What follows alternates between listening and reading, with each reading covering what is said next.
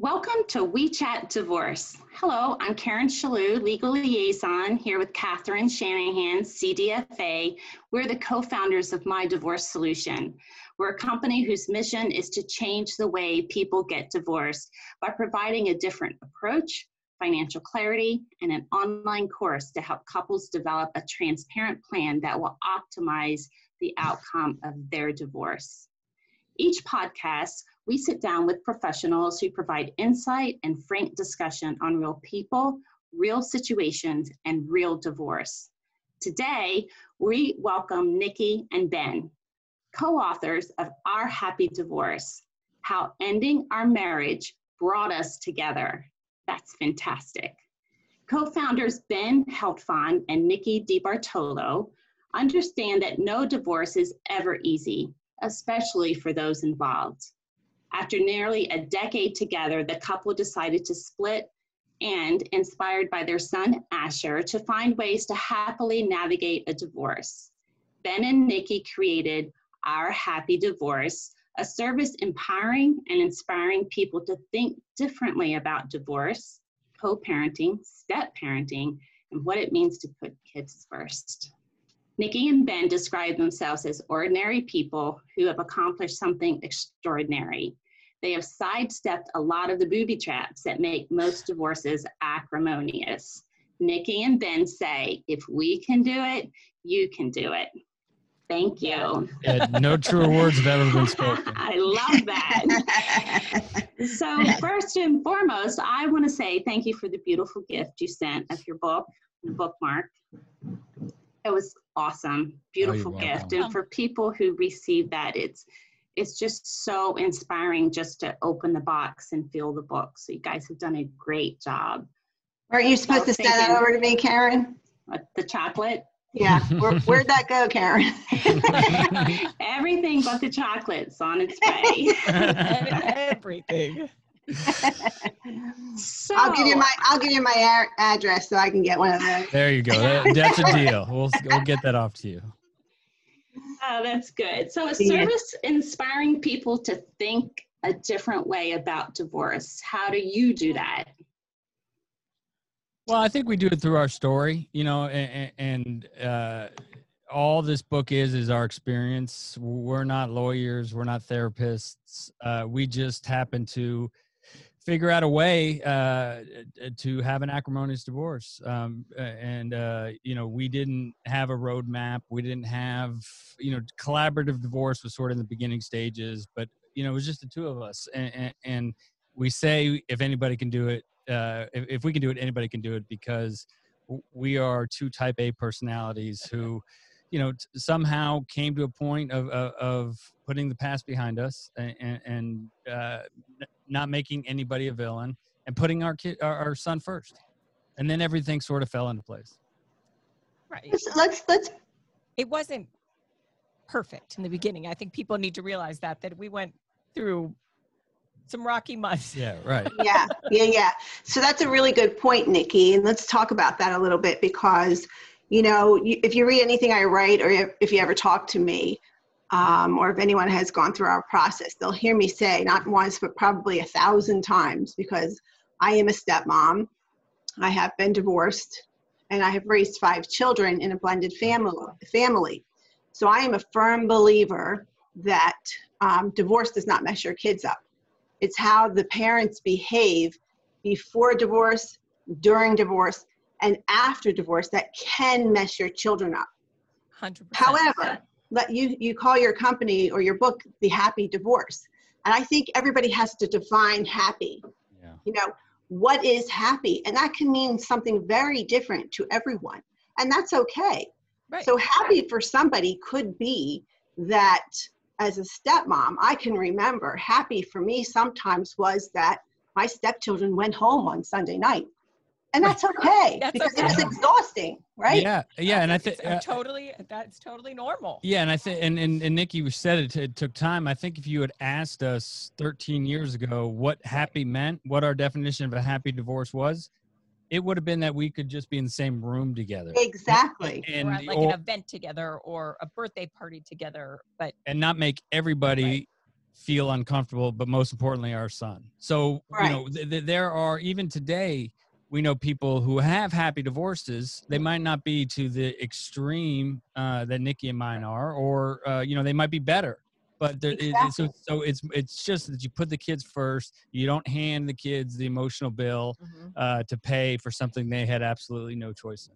Exactly. I think your son said it's so cute, and he is Asher, right? Yeah. Is how you say it. Adorable. Oh my God, he's so cute. And I watched your video clip, and he said, I always wanted siblings. Well, maybe not so much, After it came, right? Yeah.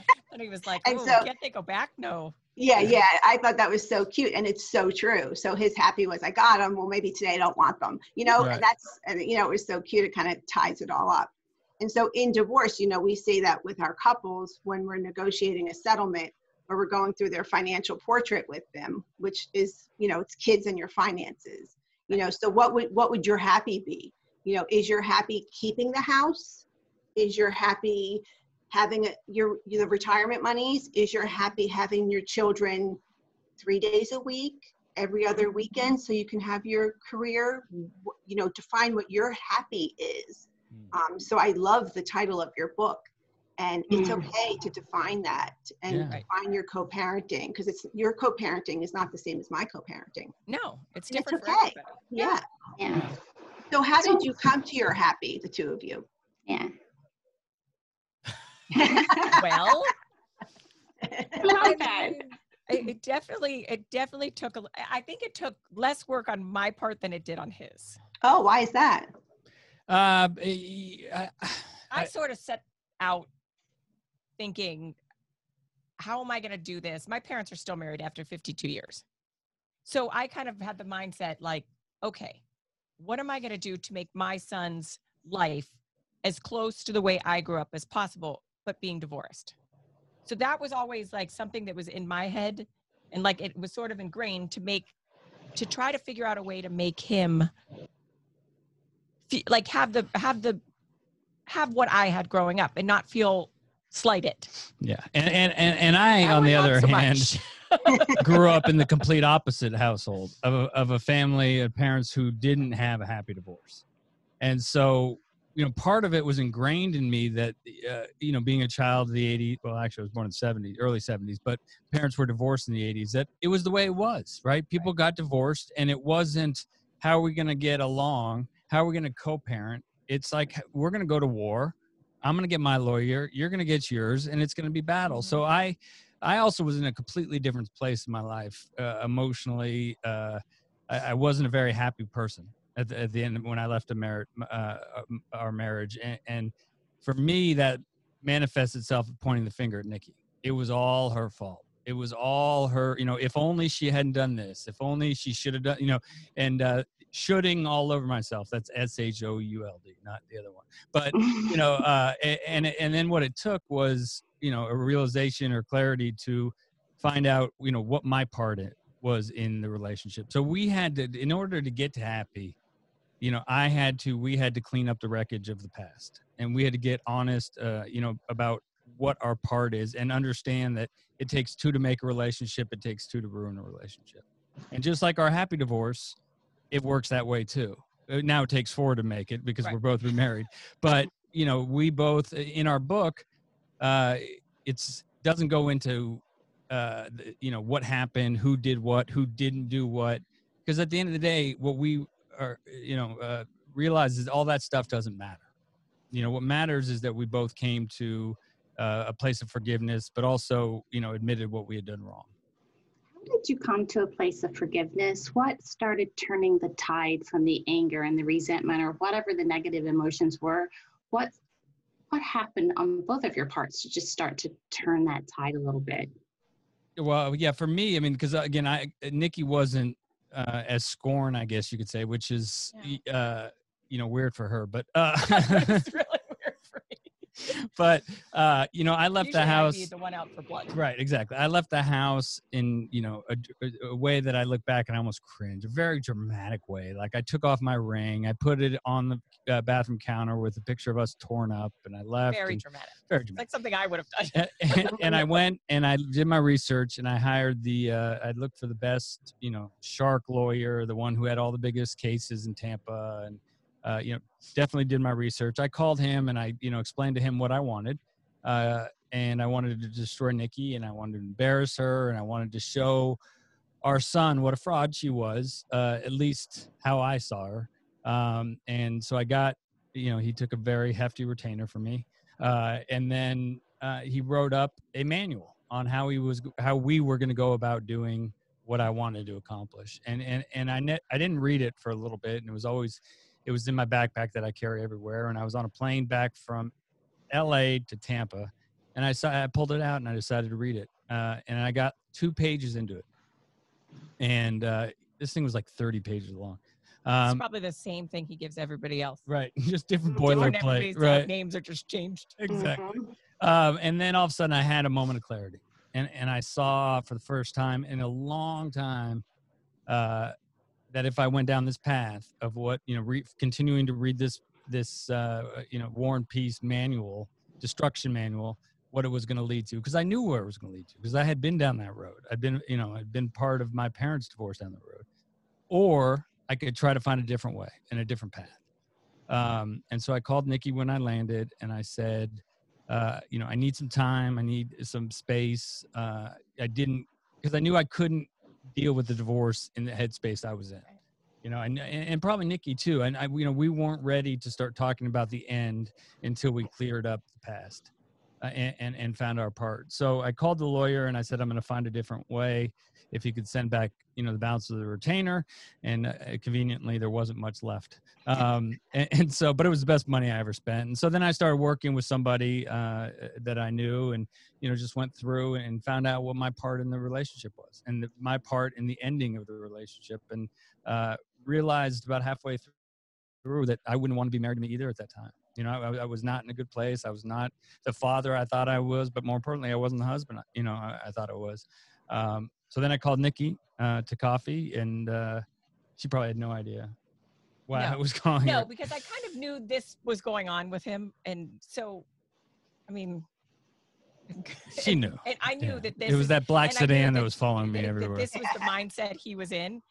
And I just knew I hadn't gotten to that place. I mean, yes, I was like angry and I was sad and I was upset, but I wasn't in the place that he was at, where I sort of was like, let's just get this over with. Let's just, you know, fix this. So fix it to a point where it's just done.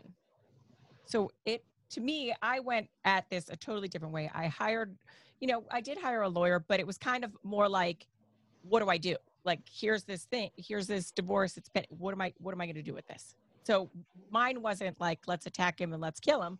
But your hardest thing also was that you said it too, was a fix it. Nikki is a fixer. She wants to get in there and fix everything, and not call her a control freak, but control freak. I am a control freak. But were you living together at the time, or were you separated in different homes? We were in different homes, but not really. Like, he didn't really at that time. He's somewhere in between there.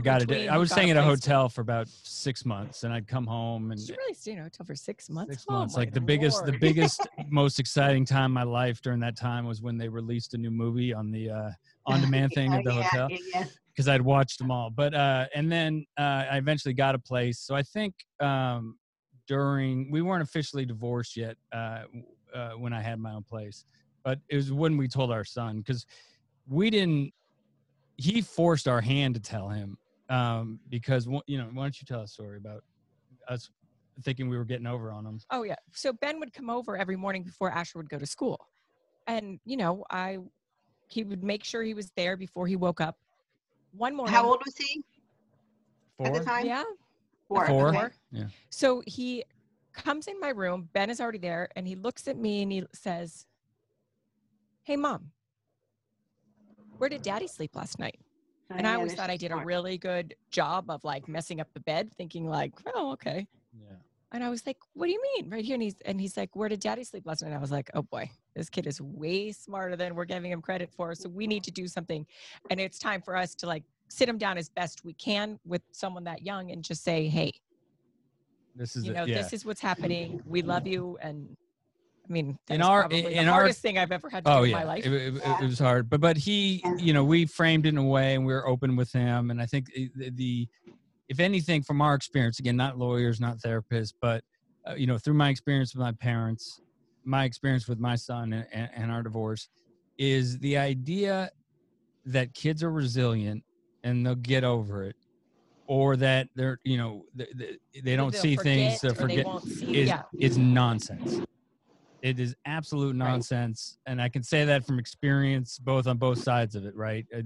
Our kids will get over it. They're resilient. They'll, they don't know what's going on. Here's a 4-year-old who knew exactly what was going on. Right. Like playing Inspector Clouseau, knew that I hadn't slept there because my bed wasn't made. My pillows weren't ruffled or whatever he did. Right. So, that's another message that we try to get across, is that don't fool yourself. And that, to me, and I mean to stand on my soapbox too much here, but to me, that's justification for behaviors. I mean, to this day, he still claims that he saw boxes, which we never let a box, like, at least we thought we did. We thought we didn't, but he still says he saw boxes. I think sometimes even if he didn't see boxes, he probably heard you talk about boxes.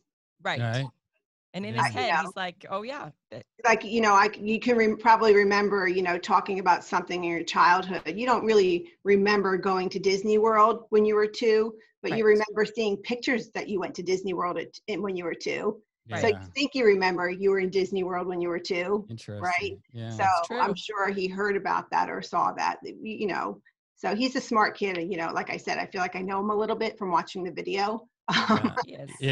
He wraps up the book too. He's got a chapter at the end of the book that just puts a bow on it perfectly, because our happy, your answer is, how does your happy look? We didn't know it was going to be happy at the time, but I called her to coffee after I'd done this work on myself, and the first thing I told her was I was sorry that I'd done some work myself, and I realized that it's no one's fault. It's not her fault. It's not my fault. We have equal parts of this, and I'm sorry for my part. I wasn't, I went through some of the things. I wasn't a very good husband. I ignored you. I, didn't blah, blah, blah, blah. I'm not going to apologize again. I already did that. Yeah. You're only getting it once. Yeah. She's sitting here smiling, and she's like, she loves it. Yeah. And so we went through it, and, then she apologized to me, which, which is probably the first and only time I've ever apologized. And you're lucky because we have this recorded. So you guys you can both listen on repeat. Yeah. And then from that moment on, like, it didn't just all of a sudden become happy, but there was room to move, because we then we both genuinely accept each other's apologies, and we told each other we loved each other, and that we committed at that meeting to putting our son first with every decision we made. So our happy looked like not what was in, Nikki's bank account or Nikki's family's bank account, or, what I thought I deserved. Our happy was what was best for our son. Yeah. So, we like to get real with everyone. And, a lot of our viewers come from a wide range, and we deal with a lot of affluent people, but we also deal with people who aren't affluent, or they don't know that they're affluent. We deal with a lot of budgeting, and we hone in on financials with everyone. And as a CDFA, I sit down, and Karen does a lot of the budgeting with our clients, pre-divorce and post-divorce. And so, we listen to your story, and it sounds great. You afforded him the ability to go through the mucky waters of what he needed to figure out for himself, which is a luxury, because he had that time to do that. And you blamed her in the beginning, and you had all that anger, and you went and hired the bulldog, which, oh my God, we hear so many times people go on and hire the bulldog, and only 10% of divorce cases need whatever anybody wants to refer to as the bulldog. And Karen loves to jump in and really get the definition of what a bulldog actually means, because you don't really need a bulldog. But anyway, so that's a whole nother podcast. But what really, what did you do with your finances? Because a lot of people who have money there, they can't access it during that time. How do you stay in a hotel room if you can't get the money? And what did you two have your separate bank accounts? Because people can't be happy if they can't get their financials, right? Yeah. So if somebody out there wants to have a happy divorce, they come to us. So for example, for us, we start with your finances. So we can afford them that time to work through the financials so they don't run to attorneys. You don't need 2 attorneys gathering your financial data. It's the same data you're collecting. You're paying thousands and we save people hundreds of thousands of dollars, because why are you paying them to gather the same information and go through that packet of information you were asked to gather? Mm-hmm. Right. Why would you both have to do that? So we do that so that they can work through their stuff, right? Yeah. So during that time. I think what's important, at least, is yes, we, whether from my experience and also from this process of writing this book with Nikki and talking with people, it doesn't matter if there are $1,000 in the bank or there's $100 million in the bank, for the most part, because what it comes down to is financial insecurity, right? And what I think divorce, the problem with divorce and why it sometimes goes sideways is because it deals with 2 of the biggest, trigger buttons. I could use a different word, but trigger buttons of our human condition, and that's romance and finance. And both those speak directly to ego, right? And so, our financial settlement was the same as our custodian, our custody agreement, is that we tried to, as much as possible, take ego out of it, right? And to try to take and put Asher first. So when it came time to discussing finances, it was, okay, well, what's best for Asher? People, Nikki or myself had to make sacrifices or give more or take less or whatever it was, but it wasn't simple, right? It was easier though, when we looked at it through a pair of glasses of what's best for Asher, and you take the ego out of it as much as possible. Right. I mean, I think too, for him, it was about, his life. Right. And the way we wanted him to be raised, we wanted him to be raised at both houses as basically as much the same as possible. Even with rules. Right. We both have, with 4 parents, there's a lot of rules too. Right. Well, there's a lot of, Right. communication and we went through the financial part is the other thing we did, which we both had lawyers. So I don't want to say that we did this, willy-nilly, but we did what's called collaborative, and it wasn't. We did. We sort of brought it to our lawyers and said, "Hey, this is what we think we want to do." Right. So what we've tried and agreed to try is let's figure out what we can do on our own, and let's go through it with this pair of glasses that we now have of what's best for Asher. Try to take ego out of it and see where we go. And I think for us too. I guess couples are, one of his biggest things for me was, do you have a problem with joint custody of our son? And obviously if he was not a good guy or had some sort of issues, that would be a different story. But obviously I had no problem with that. So that was almost one of the first things that kind of softened him a little bit. That was the first question I asked, was, do you have any problem with joint 50-50, everything with our son, from, the left shoe to the right shoe, right? Everything. And she said, of course not. You're his dad. I said, the other stuff we can work it out.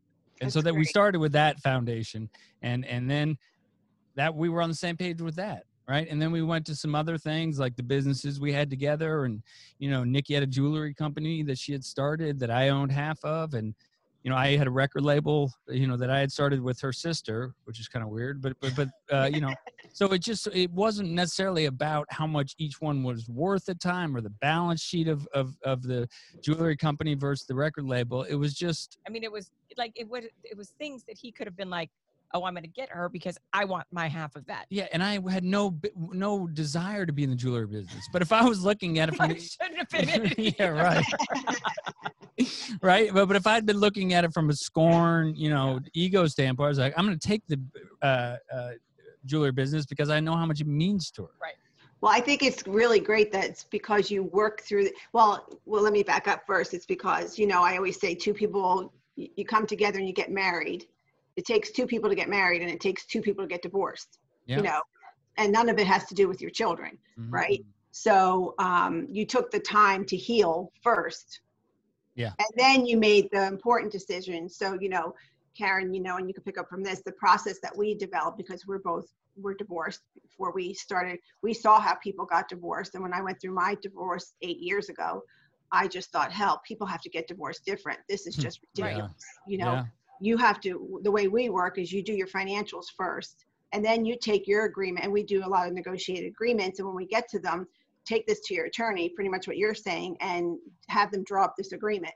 You don't need them to talk to each other to tell you what you should do for yourselves, right? Yeah. So You just need to know what you want, and they don't necessarily spend a lot of time helping you figure that out. and you don't need a judge to tell you how to set up visitation for your lifestyle and your child.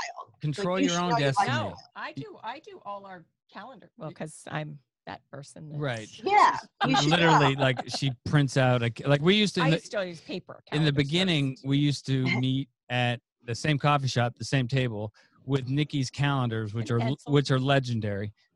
You know, not an iPhone calendar, not a computer, like the actual calendar printed out, and we'd go through the month and, you know, what days you traveling, and I I'd love tell that. her, and we would do the schedule. And then over time, this is sort of how the evolution of our divorce happened. Then now she just does it, and I trust in her. Not that I didn't trust in her before. Oh, maybe not. But it works. But it worked. But now she does it, and it's in our shared calendar with Asher, and you know, He knows where he is. He knows where to go. He knows. Yeah. and it's 15 days, and if there Sports is on there. Anything. Everything's on that calendar. Yeah. Dinners. Anything. Yeah. So everybody can see it. And so she does. But the thing that we went to too is we again tried to see where we agreed or what we could do by ourselves, and ended up doing the whole thing and hashing out the whole you know, settlement over, you know, many coffee meetings. It just didn't happen at that one coffee, but same table, same coffee shop, and then we handed it to the lawyers. And we I love said, that. you know, add your whereas and your your run-on Mhm. sentences, Right. making it as Yeah. confusing as possible. So, you know, you can get paid $450 an hour for somebody to then reread it to try to find a way out Figure it of that out. run-on. Anyways, So No I'm offense. going to observe here that during all those coffee shop meetings and all of those different interactions, that the end result was that you redefined your relationship as parents of Asher and as, you know, as your future. So I think that is fantastic. And I think that's what we try to help our clients understand, that use the divorce process and use that time to redefine what you're going to be like post-divorce, because your kids need to be able to depend on that and rely on that. Mhm. And it's a very important time. And the more time you spend fighting and arguing with each other, the less time you spend on creating that new relationship. So Yeah, I nobody's- think that is yeah, key. nobody's What you did. ever been happy or survived feeding their kids poison, hoping the other one dies. Right. You know, and I think that happens a lot in divorces. Is that and again, you know, one beautiful thing about this process is when I left that house, I was angry. I was, you know, going to go to war. I was going to go down the same path as my parents had gone down. But now I realize that my parents didn't sit around the table, you know, when they got divorced and premeditate how they were going to not get along and how they were going to get us in the middle of it and all that awkwardness. It was just, they were so blinded by the things we talked about earlier, or the romance, the finance, and they were, you know, egos were hurt. So they were blind to it. I was blind to it. When I left that house and I hired the lawyer and I wasn't talking to Nikki, and, you know, I wasn't purposely sitting there how am I going to screw up my kid, you know? But it's hard, you know, it's hard on them. It was hard on me growing up. Yeah. Yeah. Yeah. Yeah. Well, you know, nobody gets married thinking they're going to get divorced. No. You know? No. And, you know, truth be told, myself included, there are times that you sit back and you say, you know, you wish your kid didn't have to go between one home and the other. And he Nobody does too. wants their child to do that or spend half the Christmas. And then you have more children and you don't want them to have to leave their siblings and all of that. You know, it's not an easy process. And you can't be normal and wonder, you know, is my child okay? Really, Right. even though they're happy and they're healthy, we know they are. I mean, my children are thriving, and I'm happy for them, and they're doing so well. And I'm remarried. I got married in June, and you know, I feel like I have the love of my life, and I'm so blessed, and my children love him, and so all of that. But we do wonder sometimes. But I think that's okay, and I think that's part of just being healthy human beings. But sometimes, you know, we deal with so many people with emotions, they can't see past that. And I think what your son has learned, most importantly, is the respect. And the reason why you let Nikki take over this whole calendar issue is because you respect her. And she respects you. And that's why she does it. Like, for your son to learn how a couple can respect each other is probably the best gift, because that's the best love you can give a partner. Yeah. Because you can't really love someone if you don't respect them. No, and you brought up such a good point about co-parents too, and our spouses currently, you know, are you know, it just the other thing amazes me is, you know, I'm sure you see clients and people who, you know, are divorced, miserable, but remarried and happy, and yet they still have this, you know, this hatred towards the other one. And it's just like, if you could just take a step back and realize that if you hadn't gotten divorced and you hadn't gone down that, you wouldn't have met, you know, the other person. Right. And our spouses, Chad and Nadia, there's no question who we were meant to be with. You know, I mean, Nikki and Chad, like, I still, you know, I'm like, she never looked at me that way. She never grabbed my hand like that. I mean, it's like, I never think, what if, you know? Yeah. But and then on the flip side, Nadia, you know, the same way though. I mean, I tell her too. I look at her sometimes and I'm like, I couldn't be married to him, but she just smiles and loves him to death. She loves me, you know, the unconditional love, which means you love the good and the bad just as much. And then Asher gets to see this, and he gets to see healthy relationships, and he gets to see, even though his parents are divorced, and this is the most sobering part about it, is a couple years ago we were on a fishing trip, and out of nowhere, he said, "This divorce is hard on me." You know, and this is like 3 years ago. And I felt like saying, you little SOB, you know, you have no idea what a bad divorce is or how hard a divorce is. And then it hit me, you know, even as good as Nikki and I have it, and I don't think, you know, maybe it could get better if we lived together, but besides that, you know, it would definitely not get better if we lived together. He doesn't know that. Yeah, he doesn't know that. So, but just the idea of being displaced every couple of days, and even though we live 7 houses down, he, you know, I've seen him go, oh, I forgot my math book at mom's. I got to go down and get it. You know, it's he even says too, sometimes he'll look at me and go, you and Dad get along so well. I don't, like, sometimes I don't understand why you aren't married anymore. And I'm like, you get along really well right now. Yeah. I'm like, we were meant to be best friends. I'm like, we weren't meant to be husband and wife.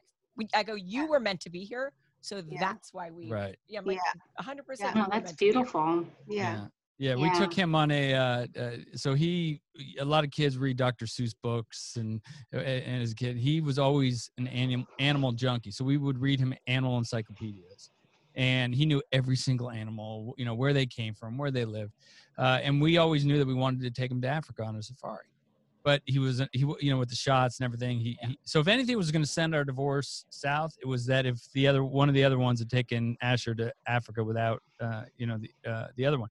So this past summer, Nikki and Asher and I went to Africa, just the 3 of us, together on a safari. And I didn't feed him to any animals. And I didn't die. There were no lion accidents. No accidents. But it was a great opportunity for our son, you know, and you know, our spouses, when we told them, I mean, we asked them if they wanted. Right. It was an open invitation trip. But her husband just has this small responsibility of being a sheriff of Hillsborough County, and my wife was raising our 2 sons and starting a practice of her own, so it just wasn't possible. But raising your what? What? Your 2 sons. Oh no, 2 kids. Well, 2 sons and daughter. But she's, you know, she has 2 young kids at home, and so it just wasn't possible for them to go. But the response, and this is where it really just comes full circle, wasn't, are you crazy that you think that it's okay for you to go to Africa in the middle of the bush with your ex-wife? Are you nuts? It was, Asher will love that. What a great opportunity he has to go to Africa with his parents Right. you know, and have that experience. And day 2 of our trip, he looked at me and he said, "Thank you so much. This is the best trip I could have ever gone on." That's awesome. Yeah, That's awesome. That's really rare. There's not very many. I don't know anyone, and that's really rare. Yeah, That's and then really special. again, I mean, and there are people that still think we're crazy. right, and it didn't happen overnight. Our you know, families thought we were crazy in the beginning. I still They think never. they might. I think they might too. But the important thing is, and we try to, again, I think we started this conversation with this, is that it didn't happen overnight. When Right. Nikki, and a small example of that is when Nikki married Chad, Nikki called me and said, "I don't think that I feel comfortable with inviting you to the wedding." And you know, it's because I don't want people to worry about how Ben's feeling, how, you know, take away from, you know, this is my day. And I was, you know, completely understandable. Like, it wasn't ready. It wasn't the right time. It wasn't about me. You know, it was about Nikki and her day and her second day. And you know, her and Chad, and right, she's right. What has been, you know, all the guessing, oh, the ex-husband's here. I wonder this is weird. But again, fast forward about 3-4 years later, I get married, and Nikki's and Chad and her whole family are at my wedding. And not like I gotcha, like, hey, you didn't invite me to yours. I'm going to show everybody I'm a bigger person. Sorry, Something in my ear. there's my phone is. So, you know, that she came to my weddings, and so it's been progress, and you know, not perfection, but it's been progress, and it's getting there, and it didn't happen overnight. We've been doing this for 13 years. It just become awesome. It's just become more natural. Yeah, that's really good. That is great. So let's pivot to the topic of the day, because I think a lot of people will benefit from your perspective on the pandemic and COVID and parenting children or co-parenting children who are traveling back and forth. And a lot of what we're hearing is, you know, I don't know if my son or daughter or my children are safe at the other parent's house, because they're not being, you know, they're not sheltering in place, and they're not making sure, you know, everything's taken care of. So we're hearing a lot of that, and everybody's just cooped up together. So what can you offer the parents and the kids going through this right now, to offer some kind of support? I think for us, I mean, obviously we have it a little differently than most divorced couples, but I think in the beginning we sort of sat down and had a conversation, like an open conversation. And, you know, we weren't going to keep anything from Asher. We wanted him to know what was going on in the world. But we were on the same page about what Asher was. You know, in the beginning, it was kind of a little slower process. Oh, they can do this, they can do this, and they can't do this. And then all of a sudden it was like, no, you can't do anything. So I think it took both of us to try to explain to him too in the beginning, like, listen, you really can't leave the house. Like, you're not going anywhere. You can get in your car and you can go for a drive, but you can't stop anywhere. You can't talk to your friends. You can't see your friends. You can't do anything. And I think the same went for the two of us. We kind of said, listen, what's going on at your house? Where are you going to go? You know, where am I going? And we kind of got on the same page where we were like, you have to shut it down.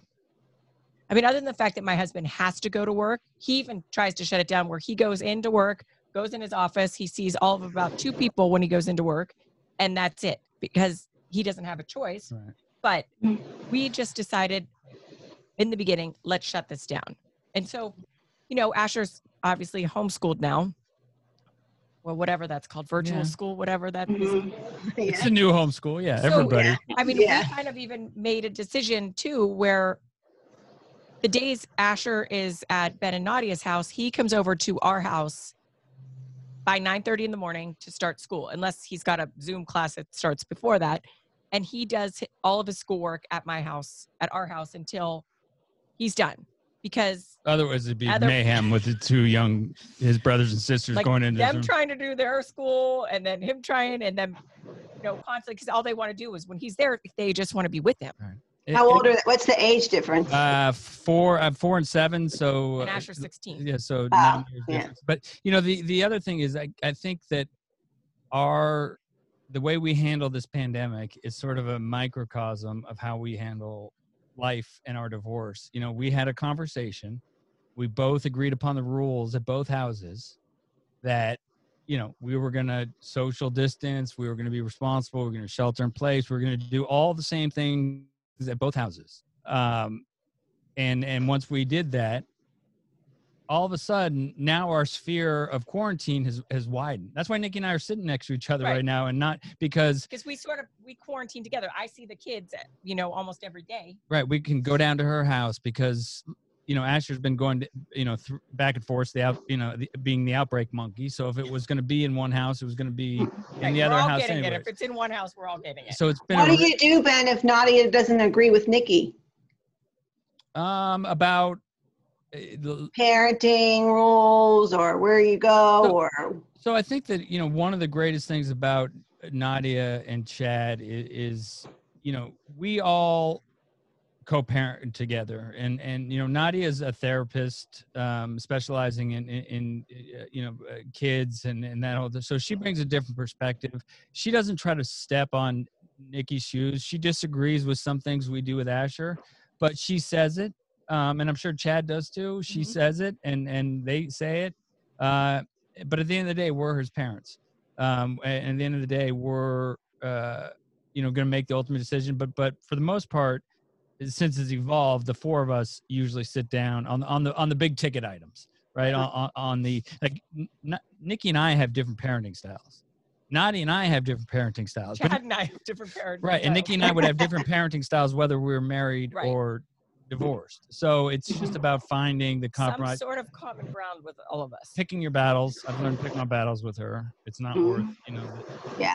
You know, so you know, the COVID thing. You know, we ran out of paper towels for just a small example, but you know, I called Nikki, and you know, I knew that she probably had 25 cases of it. But even if she didn't, I knew that she would give us one. You know, give you some. And that's just the way that. Hoarding. Yeah, she's always been, but there's no difference. She's. I do not hoard toilet paper. I don't understand the toilet paper thing. No. I barely have enough toilet paper at the house. She's been preparing for this thing for what, 45 years? Oh. Yeah. So you didn't say, Asher, go. When you're at mom's house, just grab toilet paper, throw it in your bag, and just bring it home. No, and I go over there, and I got caught robbing her pantry. For snacks. For snacks. And then if you notice, my hair is pink. It is not normally pink. This has been a quarantine thing. And his daughter is convinced that her hair is going to be pink too. So I tried once. Her hair is darker than mine, so didn't work. So now I just, instead of asking for permission, I'm like, okay, well, I'm dyeing your daughter's hair pink. Yeah, I found out after I got home from work yesterday that she did. But so that's, I mean, this is again like what our life is like today. You know, it truly is. You know, you talk about the byline on the book, but it's also the other one we talk about is finding a different kind of love. You know, and that's what we've done over the past 14 years or however long it's been. Is that, you know, I love this woman. I've always loved this woman. I think we kind of got confused with being in love and love. But luckily enough that we never lost, we might have lost it for a little bit there, but we got back to it. And then it's evolved into this thing that, you know, that is beyond us, beyond our wildest imagination. And again, if we can do it, and this might sound like French or Latin to some of your listeners right now, it's real, and but it was a process. That's awesome. You know, if you're starting out, I don't know what you tell your, clients, but, you know, take small steps. And that's what we had to do in the beginning is, you know, get the small wins and, you know, get the softball game where there wasn't an awkward feeling, or, you know, an event at your kid's school where you didn't walk away feeling awkward. Like, that's a win, right? You know, that's a small win. And then the wins start piling up. Or, you know, you're in Africa and no one's dying. I love that. We tell our clients, you know, you do not have to tell your children that their mom's, you know, an alcoholic or their dad's an idiot. If they're an idiot or an alcoholic, they'll see it for themselves. Right. They will. You know, just be the dad or the mom that you want to be, because that's what they're going to see. That's true. And like I said, you know, it brings tears to my eyes. I had chills when I watched your video because, you know, I do what I do, and Karen can speak for herself, but I know that she does it also. But we do what we do because we're advocates for the children of the parents that we help, and we've helped over 400 couples already. Because one day I'm hoping that the children of the parents will stand up and say, those women helped my parents divorce a better way. You know, we don't need attorneys fighting for parents to, you know, set a parenting schedule or to help divide assets. You know, that's what you have professionals to do. So we're doing what we're doing to help people divorce a better way. We just need the attorneys to tie it up and put the as is or as set forth or whatever those words are. That we don't really care. We just want them to have financial clarity and to help them set up a co-parenting plan that works for their family. I'm like you, Nikki. I like to write paper agendas and put stickers on everything and all that stuff. I love it. Yeah. That's how I like it too. I love hearing your story because I think that's how it should be. Yeah. I hope you can come to our Mrs. To Me Summit and maybe speak and talk to our attendees. Oh, we'd love to. We'd love to because that's what we're, you know, why we wrote the book. It's not, you know, this is truly an altruist. I mean, nobody wants to spill their, you know, in the book, we talk about our shortcomings. We talk about our, you know, failures.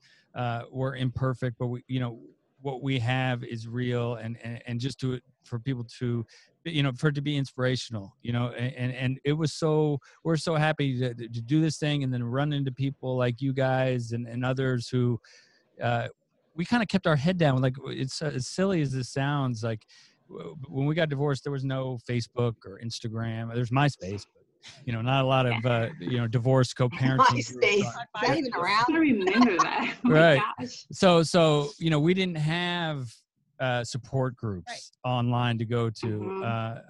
And then even writing the book, like it took us 4 years to write this book because, you know, we get in a fight and this was my idea and I was trying to say, no, I'm not doing your book. I'm not doing your effing book. And you can see, you know, blah, blah, blah. So, but then all of a sudden we get the book out and we're starting to do some research and we see this huge community online. Right. And it's not like, oh no, we just launched a book and there's so many other, it was like, this is great. Like, this is awesome. Like, this is great. Let's get, you know, these people have the same goal as us. And it's to let people know there's a different way. There's a different way going into it. Right. Like not even like after it's all, you know, they're divorced and it's yucky and all that. But, you know, I think I went into it thinking that if I get divorced, it's War of the Roses. It's on, you know, this is the only way to go. But that's the only kind of divorce I ever knew though. So yeah.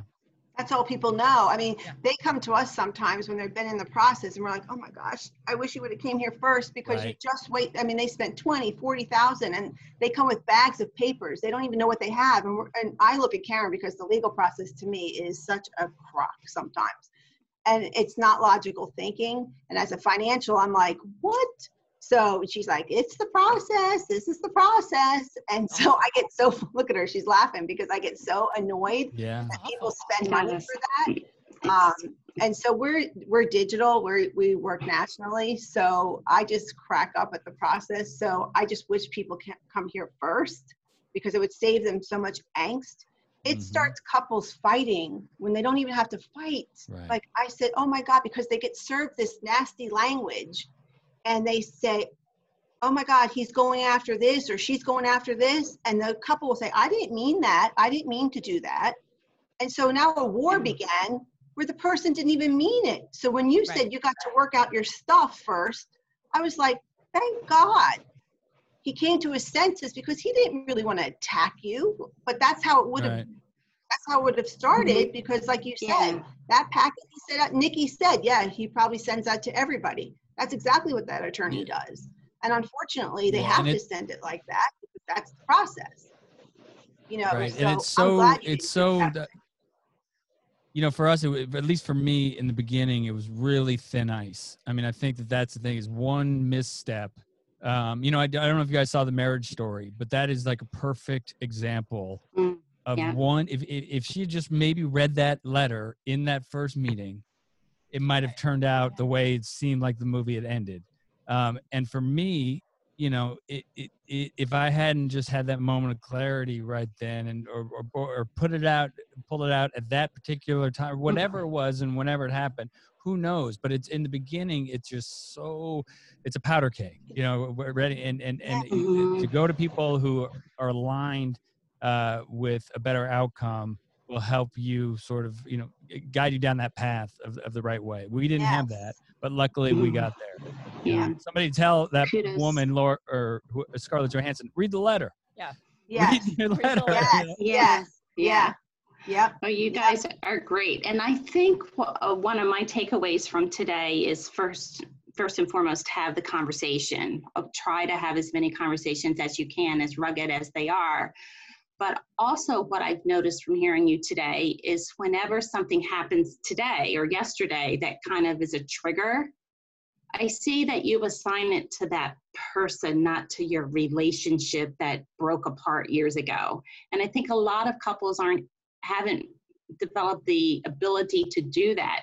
Whenever the other person does something that's irritating or that creates that trigger, that's why I divorced him. I hate him. He's a terrible person, blah, blah, blah. But I see you just saying, that's Ben or that's Nikki.